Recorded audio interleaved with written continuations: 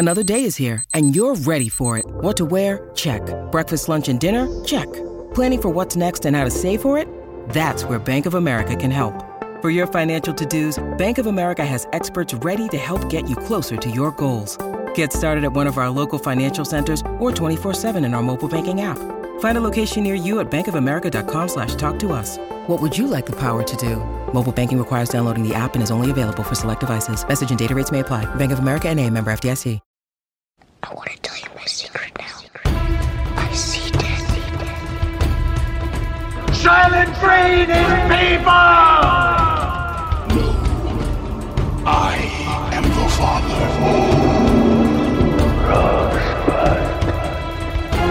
What's in the box? You maniac!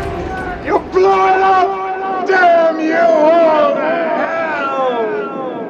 Hi, this is another Slate Spoiler Special podcast. I'm Dana Stevens, Slate's movie critic, and this time around, we're going to be talking about Barb and Star Go to Vista Del Mar, a movie that was released a while back, and it had sort of a long production history, which maybe we'll get into, and was supposed to come out in the summer of 2020, was then put off until 2021, and has now come out on video only, which has turned out to be a real boon for this movie. And I think people are really responding to it, especially for, the oddball and somewhat small scale kind of movie that it is. Joining me to talk about Barb and Star is Rachel Syme, a staff writer for The New Yorker. Hey, Rachel. Hey.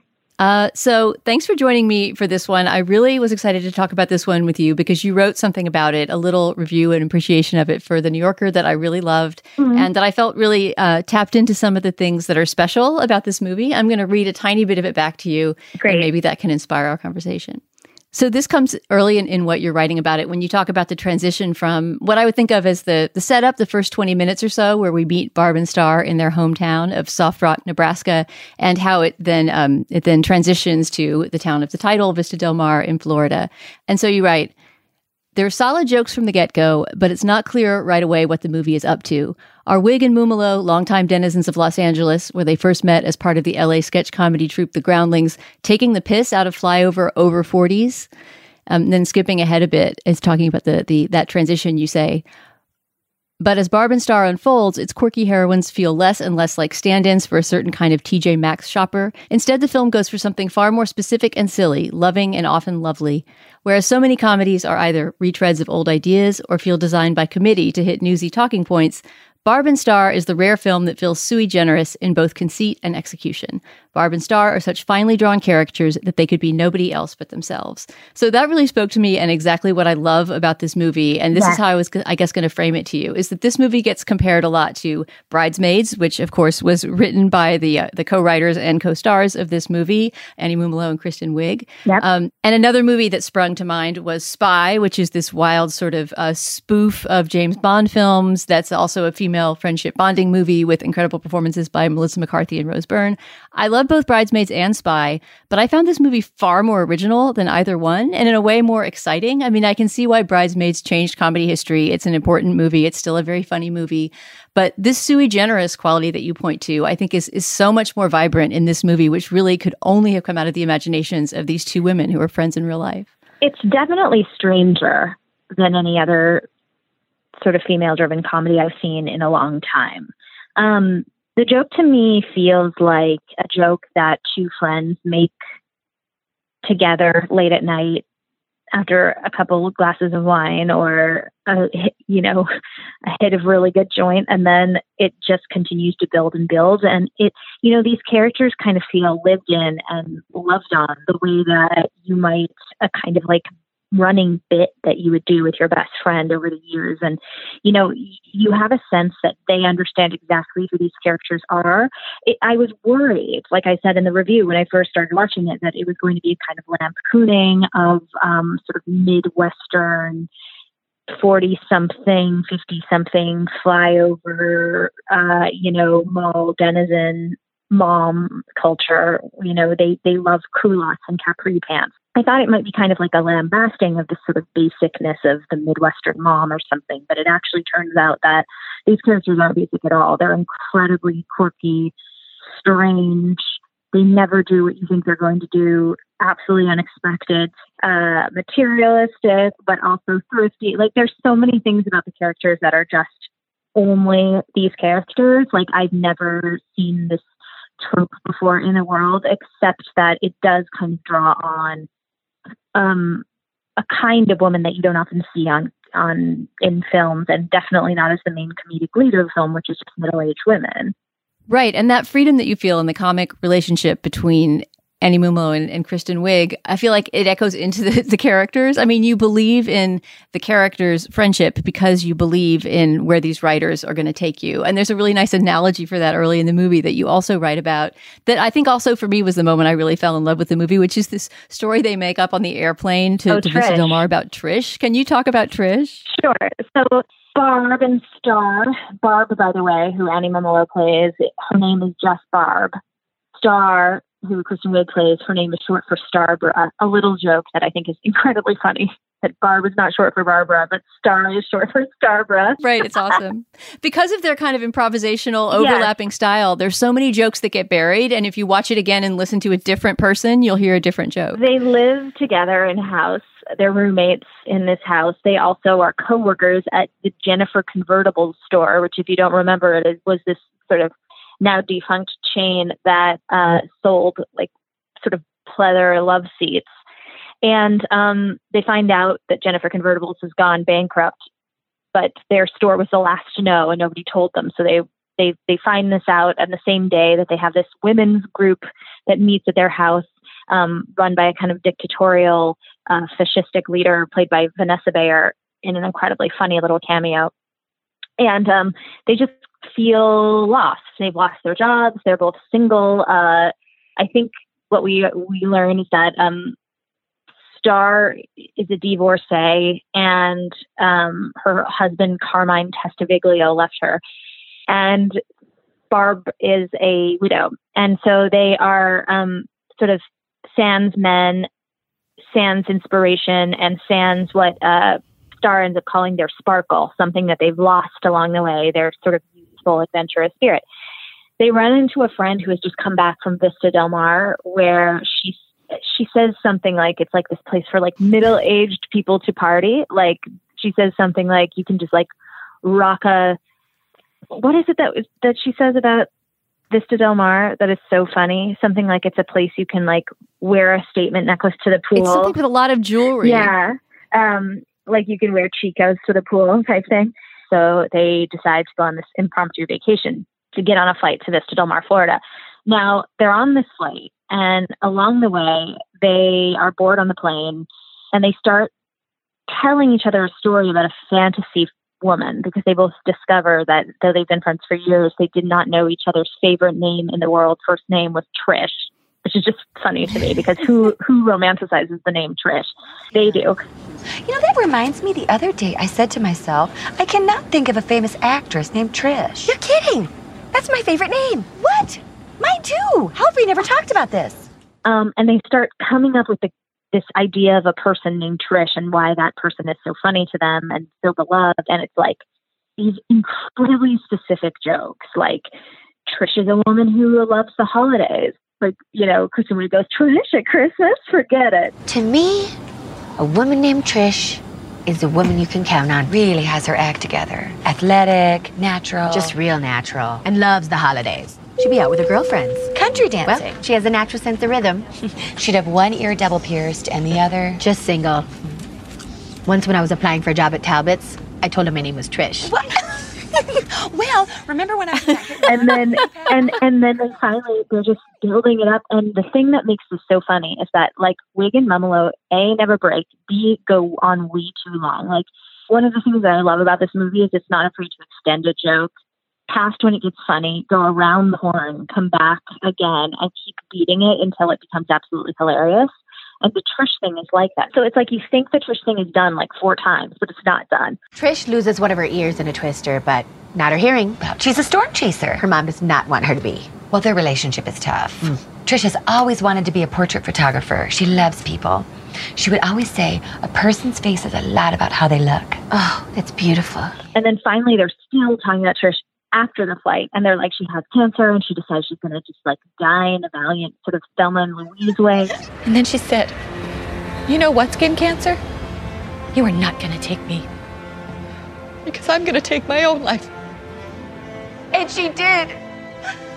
She jumped off that cliff near her house on the Cape, dove right into the water, hitting every rock on the way. And now there's a beautiful spirit out there in the ocean. And they're You know what her name staying is? on the escalator in the airport, and they've worked themselves in such a frenzy about Trish. It's Trish!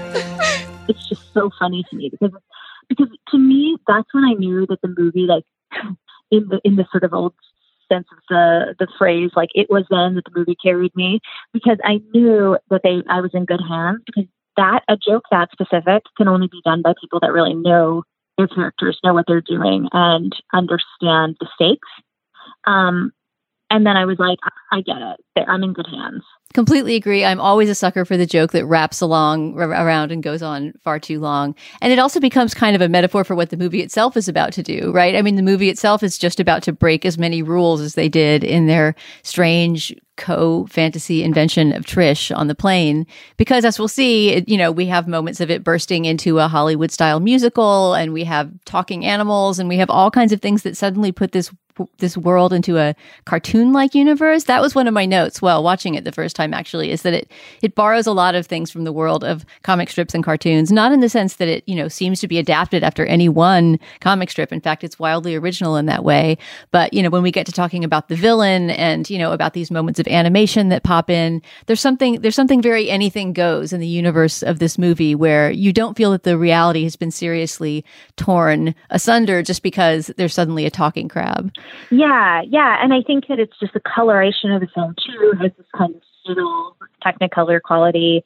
Barb and Star are dressed in various shades of fruit punch and lemonade and fuchsia and cantaloupe and lime green. The colors are all kind of like garish, Chico's catalog summer resort collection type colors. So it has a really fun palette that feels cartoony. And there are little moments all along the way. I mean, I'm sure we'll get to them, but I think of this one moment in which Kristen Wiig has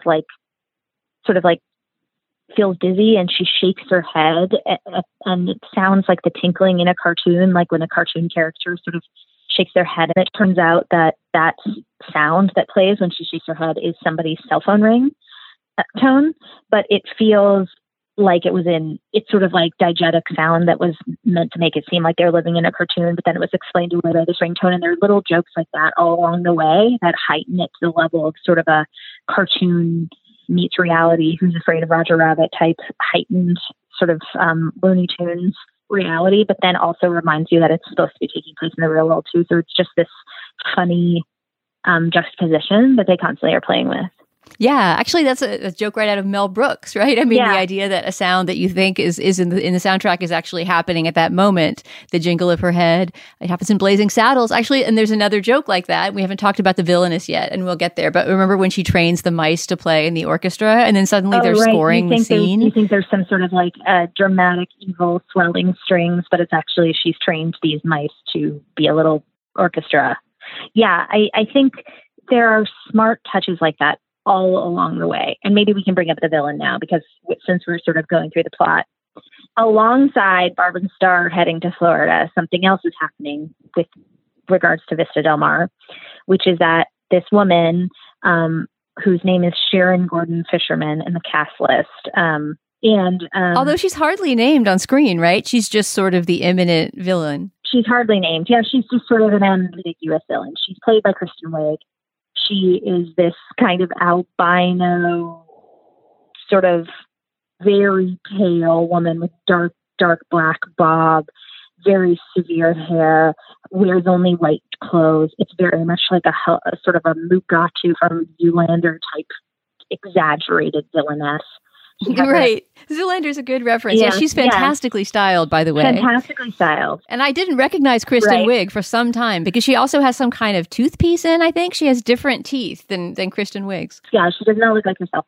She has a henchman, and she also has a boyfriend who serves as her sort of number two, played by Jamie Dornan, who she has enlisted to help her carry out a plot against the entire town of Vista Del Mar, where later we find out that she grew up and was terribly bullied and has a kind of Carrie Stephen King-like experience as a teenager, and now has just decided that she shall have her vengeance on the entire town of Vista Del Mar, Florida.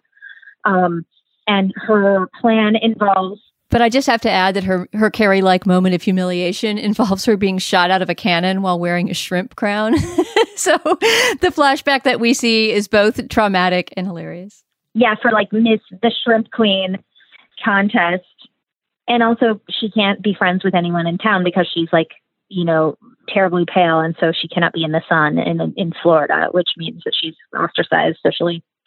So her plan involves unleashing a swarm of deadly killer genetically modified mosquitoes on this entire town. And Jamie Dornan is going to help her in that plot. He's hoping that the result of him helping her carry out this scheme is that they will be a quote unquote official couple at last, which is I guess they're dating, and his dream is that they will be an official couple. A joke that becomes so long running throughout the movie that, again, it goes just like way too far, and you're like, how many times can they say the line official couple? And then by the 20th time you hear it, you're like on the floor laughing. Like, I can't not laugh now when I think about official couple.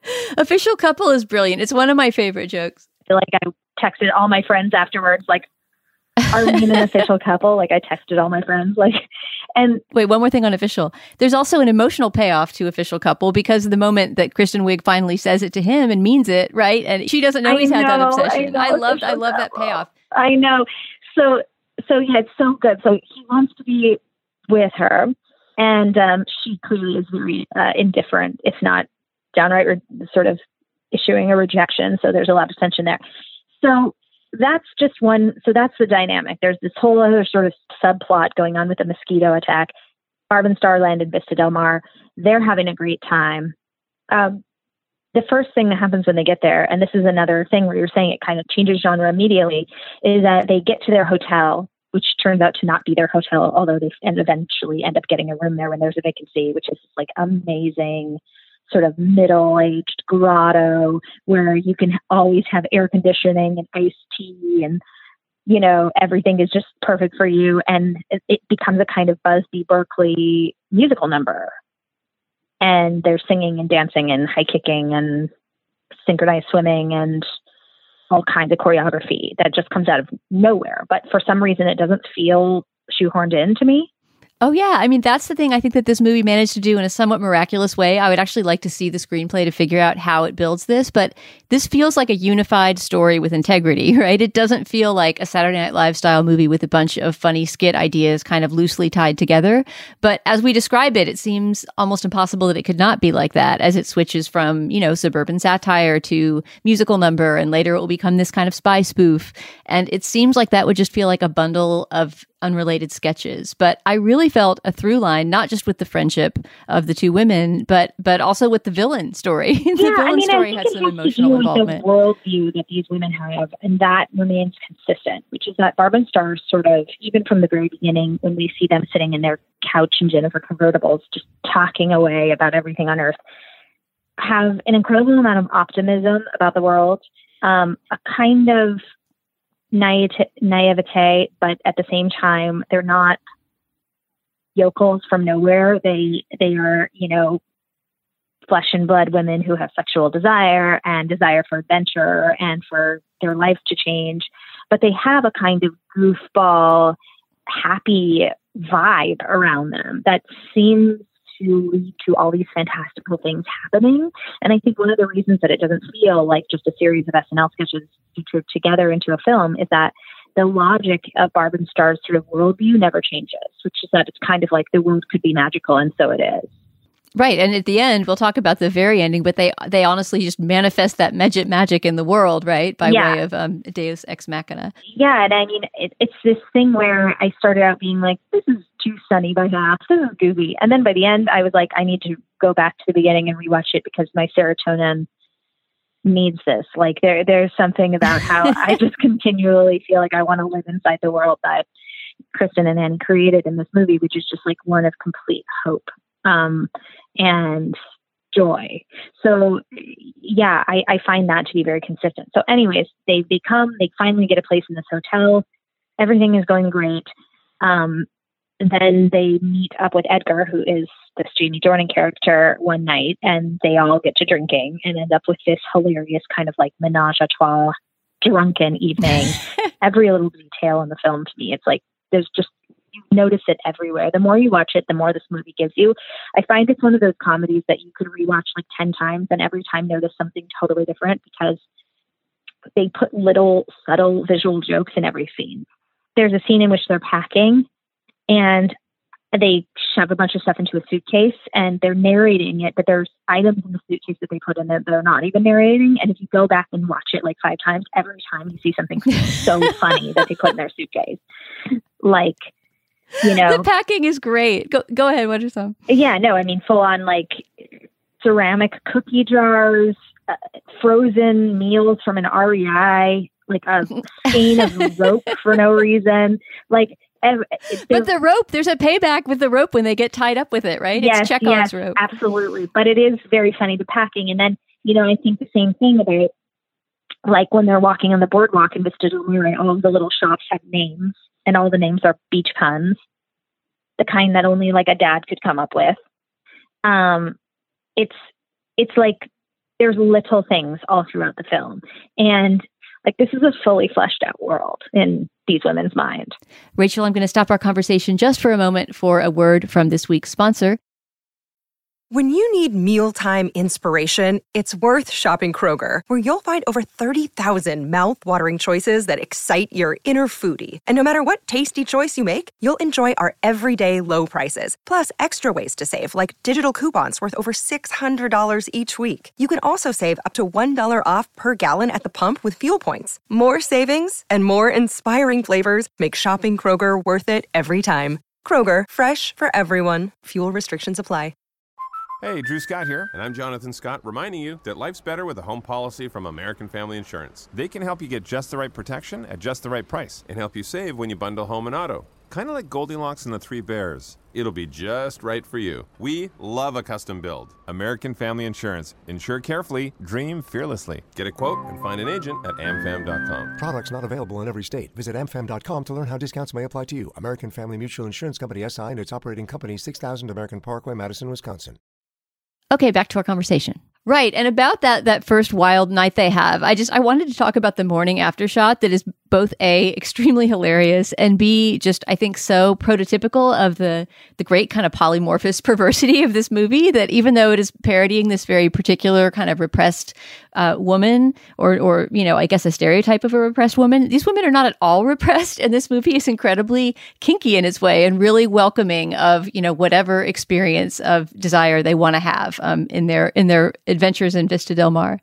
And when they wake up the next morning, right? I mean, that shot of them, it's right out of Silent Comedy. It's a purely visual joke. So we've got, I think it's Kristen Wiig on the bottom, then Jamie Dornan in the middle, and then Annie Mumolo on top. It's really clear that they've all spent the night together. Yeah. But they have, again, a kind of almost cartoonish, kind of comical look. And then there's this very long take of them all sort of with their eyes darting in different directions, trying to figure out who's on top of them and remembering everything that happened. And it is just so funny. And it's adult without being dirty. Like, there's this great way that this movie is sort of raunchy but clean-spirited at the same time. Well, yeah, I mean, I think that its attitude towards sex is incredibly refreshing and wonderful and game and funny. I mean, there's never any judgment about any of the sex that's happened in this movie. That's what I love. And there's no like pathologizing of, oh, can a woman over 40 have an active, raunchy sex life? You know, that's not even a question that comes into the mind. It's like, oh, we had a 3-way, another Tuesday, you know? It's kind of like, right. it's not even talked about again. Or when, you know, and since this is a spoiler, I guess I can say spoiler, Kristen Wiig starts having her own sort of private fling infatuation with Edgar. I mean, they're having sex everywhere. It's incredibly acrobatic.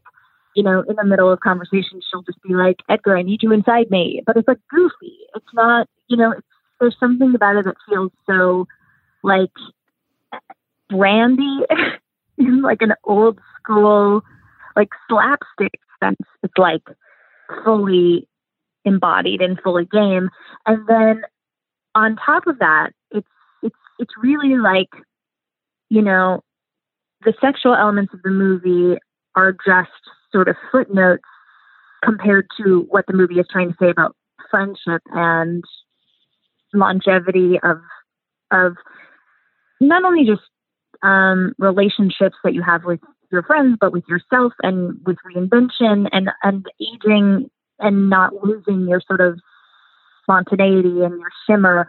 I mean, those are the bigger themes of the film. I like that sex becomes kind of like a subconscious or a subtitle and not the main thrust of the movie. Right. It's one of the vectors of their self-realization on their Florida resort, but it's by no means the main one, right? I mean, the main one really is, I think, just them connecting to freedom or desire of any kind, including that great day, just the montage of the day that Annie Mumolo's character, Barb, has just out on the trail, walking over coals. What is some of the stuff that she does on her crazy day out? After the movie goes on, they kind of have their own separate adventure.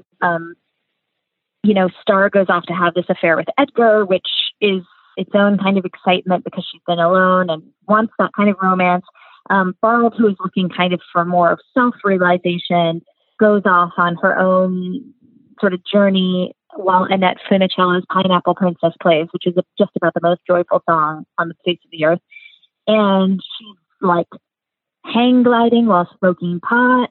She's trying out surfing in a wave pool. She's riding a motorcycle without having shaved her armpit. She's having a blast. She runs into a hilarious cameo from Andy Garcia, who's playing the Tommy Bahama, who is kind of a sort of oracle in this world. I mean, Tommy Bahama is in every other way just a brand that makes Hawaiian shirts for men to go on vacation and wear. But in this world, there is a Tommy Bahama, and he is played by Andy Garcia, and Barb encounters him kind of out in the bush, and they have a conversation about, living for yourself. It's so funny. Also, it just is such a wink. I think I put this in my review, but Andy Garcia has in like the last few years become kind of like a sex symbol to like a certain kind of middle-aged wine loving Chardonnay drinking lady of some taste who just like thinks Andy Garcia is just the handsomest man to ever live. And so it is such a funny nod to that proclivity that they got him for this role. So it's true. This is the third role I can think of where he has essentially spoofed that kind of, Latin lover persona of his late middle-aged.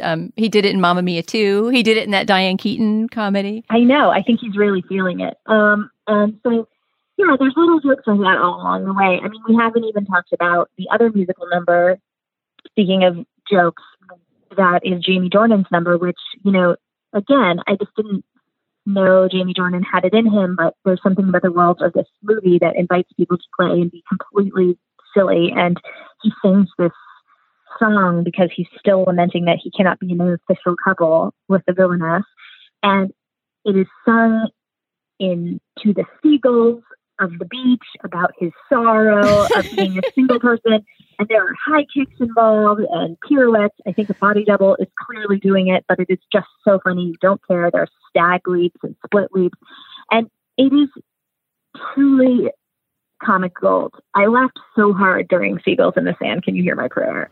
Burning like my blood's in a pan on a stove, and it's heating me up to the max, so I'm running my legs just as fast as I can, to the left, to the right. I'm a frustrated man. Now I'm flicking my tiptoes to kick up the sand, 'cause I can't understand all this fire that's raging inside me. Seagulls in the sand, can you hear my prayer? I keep trying, but I'm getting nowhere. Heads in a fog, I'm under her spell. Am I in heaven or am I in hell? Oh my God, utterly. I think we need a little sidebar here on Jamie Dornan, because this is a movie about and by two women, and I love that it's completely their story and the story of their friendship, and that, you know, the hot young guy that one of them hooks up with at the beach is not the focus. But Jamie Dornan is so much more than the hot young guy they hook up with at the beach in this movie, both in his performance and in the writing of his character. He's this really sort of unusual, vulnerable character, right? He's a villain, not by choice, but by, you know, because he's enchained in love to this terrible villainess who's trying to get him to destroy this whole town. And so he has that moral conflict the whole time. He just wants to have an official girlfriend. Right. Yeah. He does it all out of just, just desire to be with his love. And it says "my love" when her name comes up on his phone, which I also absolutely adored. But what brilliant casting of Jamie Dornan in this, right? I mean, the 50 Shades of Grey, you know, the sort of, I've only seen one of those movies, but the steely gaze. And I mean, all of that stuff is completely gone. He's this very vulnerable man who he is in no way mocked by the screenplay for falling in love with this older woman who he seems to have nothing whatsoever in common with, right? I mean, their love is taken in a way very seriously. And then he just reveals these incredible comic and musical chops where I really feel like, and I think you may have said this in your review too, so it's kind of a career-changing role for him. I certainly think of him in a completely different way. Oh, me too. I mean, Damon Wayans Jr., for example, who just has a small cameo as a spy who cannot keep his own secrets. And every time I see the movie Darley Bumble, that's his character. It gets funnier to me. Like, there's a line when he's trying to call Jamie Dornan on like a closed line, but he's let his like caller ID come up, and Jamie Dornan's like, "Is this your number?" And he just goes, "Damn it!" And the way he says it is like the funniest way anyone could have done that line reading. So they got some people that are just naturally hands, but Jamie Dornan was such a brilliant and inspired casting because that's just not his way. Although I did put in my review that it was just his first intentionally comedic role, because obviously 50 Shades is like a camp classic that everybody goes to kind of bask in the ridiculousness of that movie. And, you know, whether or not they're playing it straight is really, there's a thin line there. So obviously I think Jamie Dornan could do comedy, and we all know that, but the fact that this is like clearly a role where he is stretching his legs. I'm like Jamie Dornan, host of SNL, when, you know what I mean? Like, I think it's so funny and game. And one of the things I really love about this is that, you know, because this is a movie written by women, I kind of just like love all the things that they make men do in it. Like, there's a certain kind of power in being like, and now you will do spins, and now you will be, you know, he's almost kind of like clearly doing exactly what Annie and Kristen had in mind for him.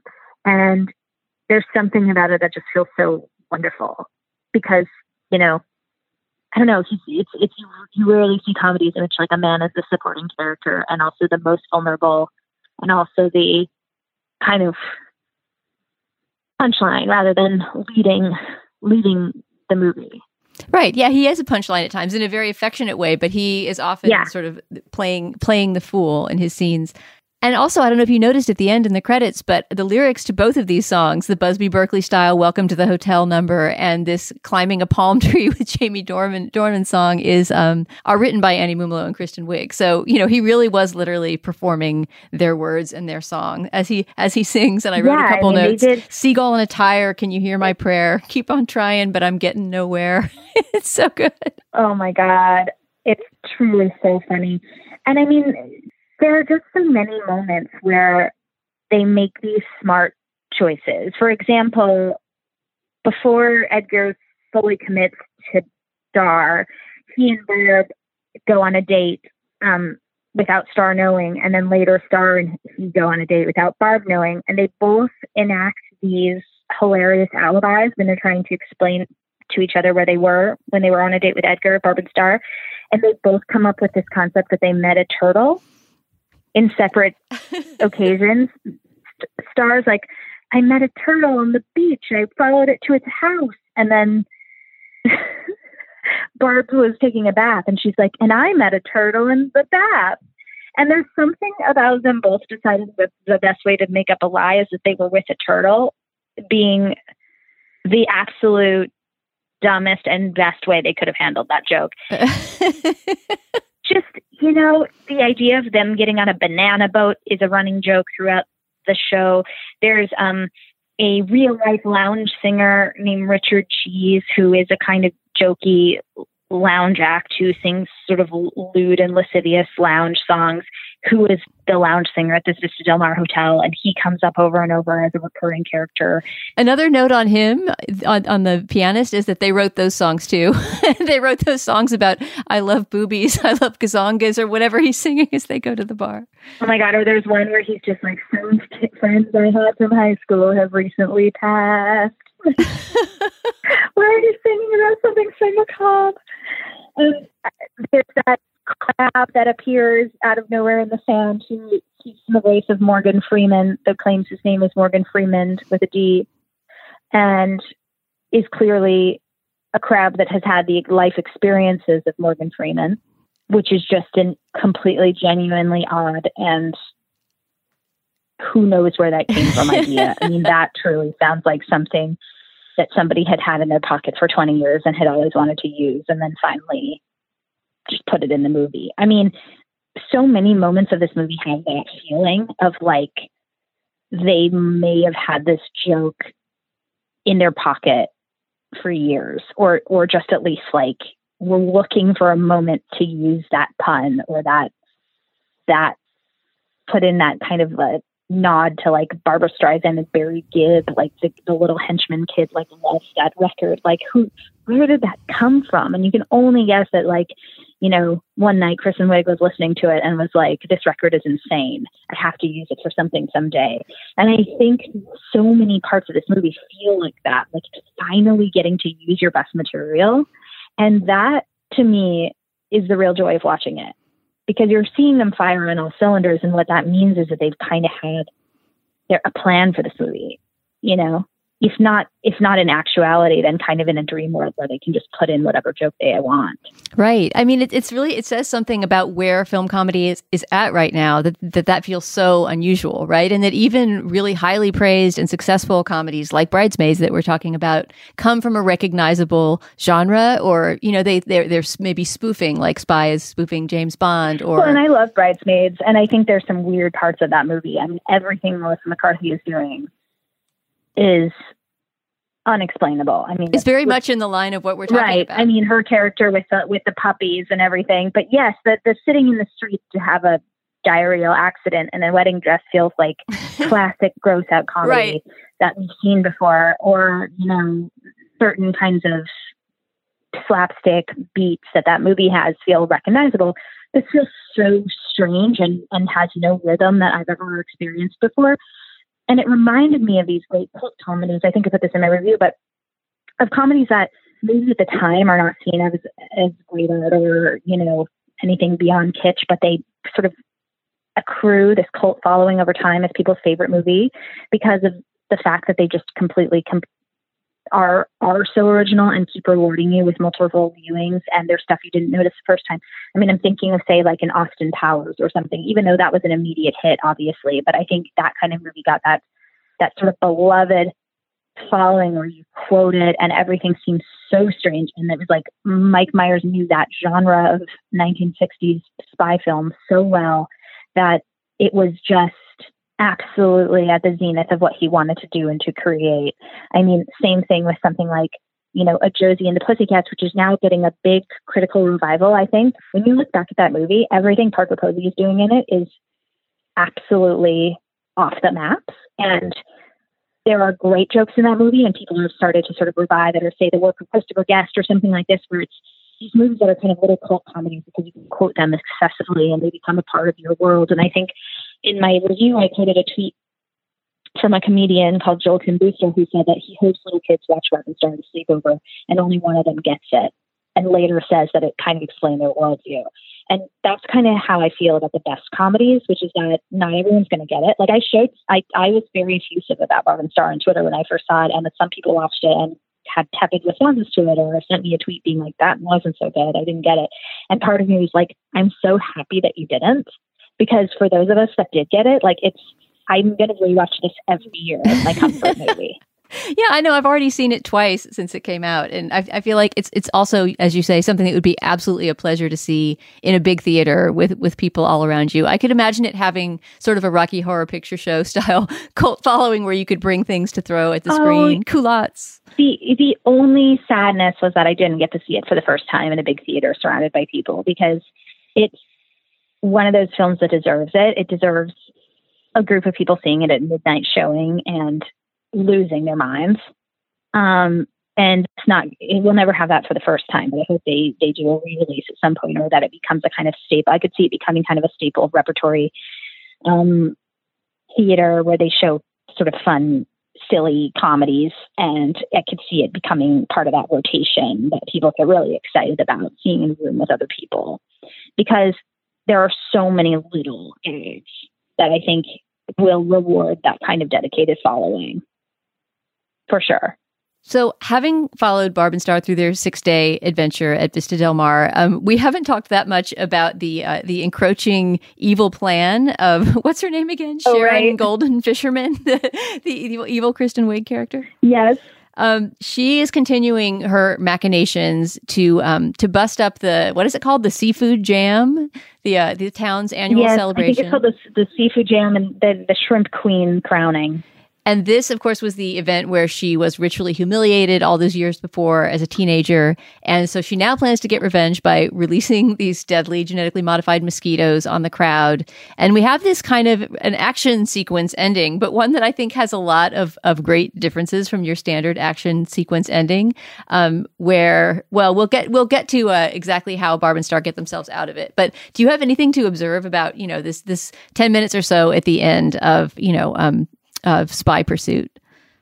It actually has a little bit of an Austin Powers feel to it. They get tied up, and Barb and Star get tied up by the Jamie Dornan character, and they find a way to get out of it. And really great editing in that sequence, by the way. The editing of the sequence where they're escaping from ropes. It's a sort of wonderful use of physical comedy. Every time he turns around, they're in a different sort of twister position. They just contorted their body to make it look like, but trying to act very natural about it. That's just a funny part of it. There's a couple chase scenes and bombastic things that happen, but really, like you were saying, the film is all leading up to the very last moment, which is that the mosquitoes, there's sort of a homing beacon for where the mosquitoes are going to be drawn to. And I guess it had been planted on the main stage of this event, but then Barb and Star sort of take it, and they decide they're going to take it into the ocean on a jet ski to save the whole town. And they do this. And in doing so, Sharon Gordon Fisherman is also involved, and they have a showdown in the deep water. And ultimately, she gets sort of horribly bombarded by the villainess gets bombarded by the mosquitoes that she herself created. And Barb and Star go underwater to avoid the mosquito attack. And in doing so, they're sort of drowning. Can I just say, I love their underwater conversation done entirely in subtitles. And the idea that they know each other so well, they can just communicate underwater with their eyes. They're just looking at each other going like, this is it. This is the end. We're really going to die this time. And it's all done in subtitles. It's like a silent film comedy, honestly. And then they have this truly inspired sequence in which their life flashes before their eyes. And they see various jokes. It's what makes it so brilliant is that it allows you to relive a lot of the jokes from the movie. It's almost like having a greatest hits scene at the end of the movie with that, but it's done in line with the character's thinking. So it doesn't feel like a SNL sort of shoehorned in best of clips. It's just like they're replaying all these funny moments, but it's also, there's absurdist moments. Like they mentioned so briefly sometime earlier in the movie that Kermit the Frog needed his legs when he rode bicycle. And so that's why Barb doesn't ever eat frogs. Like then right before she dies, like what flashes before her mind, but Kermit on a bicycle. Like there's something very, like every little joke is brought back. And then of course they're magically saved and borne back to the shore on a kind of wonderful wave that sort of brings them back, and they don't end, and it's magical. And I guess this is the big spoiler of it all, but do you want to say what it was? They brought them back to the shore. Well, yeah. So you think that they're being brought back. I didn't know if they were being brought back by, possibly that they were standing on a submarine or one of those classic old kind of gags. But it seems like they're riding on the back of a mermaid played by Reba McEntire named Trish. So this is my manifestation point from earlier on. I mean, they made Trish come to be, right? Their story made Trish come to be. I know. They say, what saved you? So it was Trish. Trish is a magical sea spirit that just loves a good time, and is played by Reba McEntire, who apparently had no idea what she was signing up for, just showed up as a good time gal that she is and filmed this scene, and has been a giant promoter of this movie. Like, Reba McEntire has tweeted about Barb and Star like 100 times. Oh my God, I didn't know that. That's so good. She just loves that she was in it. I mean, she has the good-hearted nature of Trish within her.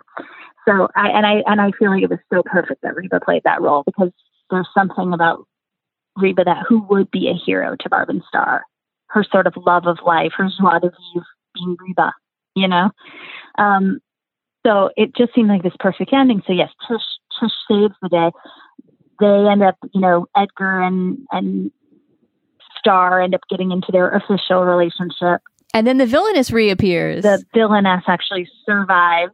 She survives, but ultimately all she wants in the world is a friend. And then everyone offers to be her friend. So, it's this incredibly good-hearted ending. And they all end up just being buddies and getting on a banana boat and having an adventure. And it's the most sort of soft, like, downy landing for a comedy. Like, there's nobody dies, nobody's truly maimed or harmed. Everybody's just kind of getting along at the end, drinking a boat drink, enjoying their life in the sun. And yet it doesn't feel hokey. It just feels like, oh, I want to just slip into the world of this movie where everyone is happy.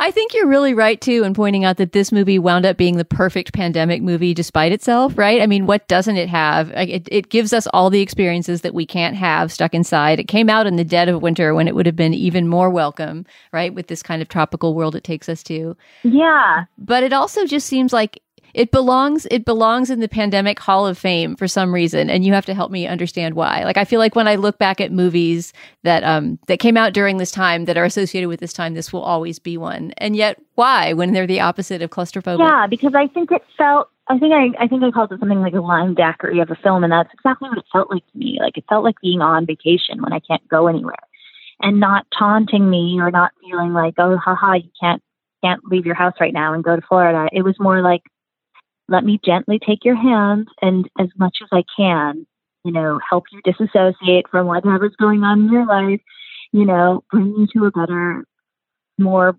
brilliantly colored world. And at the same time, I think, it has a kind of pandemic MVP quality because everybody just really needed a laugh. And it's not invested in much more than making you laugh.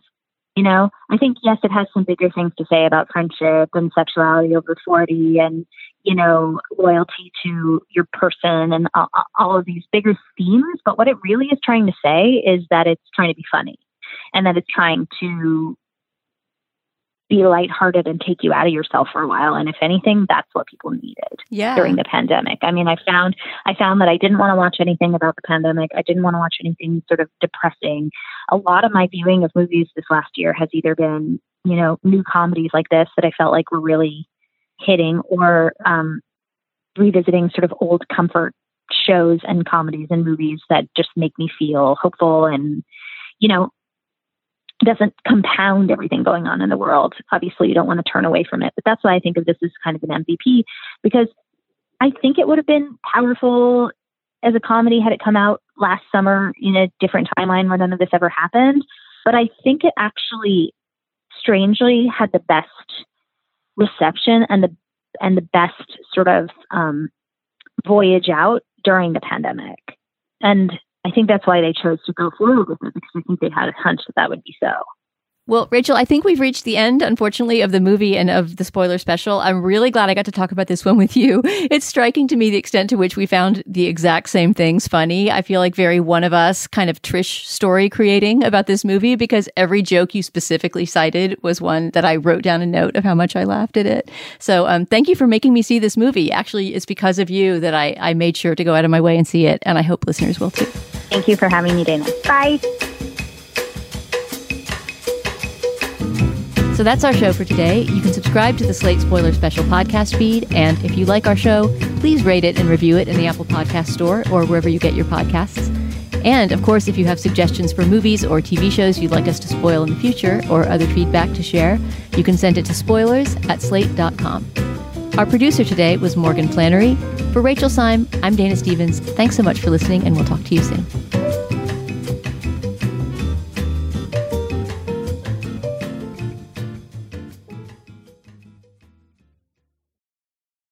It is Ryan here, and I have a question for you. What do you do when you win? Like, are you a fist pumper, a woohooer, a hand clapper, a high fiver? I kind of like the high five, but if you want to hone in on those winning moves, check out Chumba Casino. At ChumbaCasino.com, choose from hundreds of social casino-style games for your chance to redeem serious cash prizes. There are new game releases weekly, plus free daily bonuses, so don't wait. Start having the most fun ever at ChumbaCasino.com. No purchase necessary. VGW. Void where prohibited by law. See terms and conditions. 18+.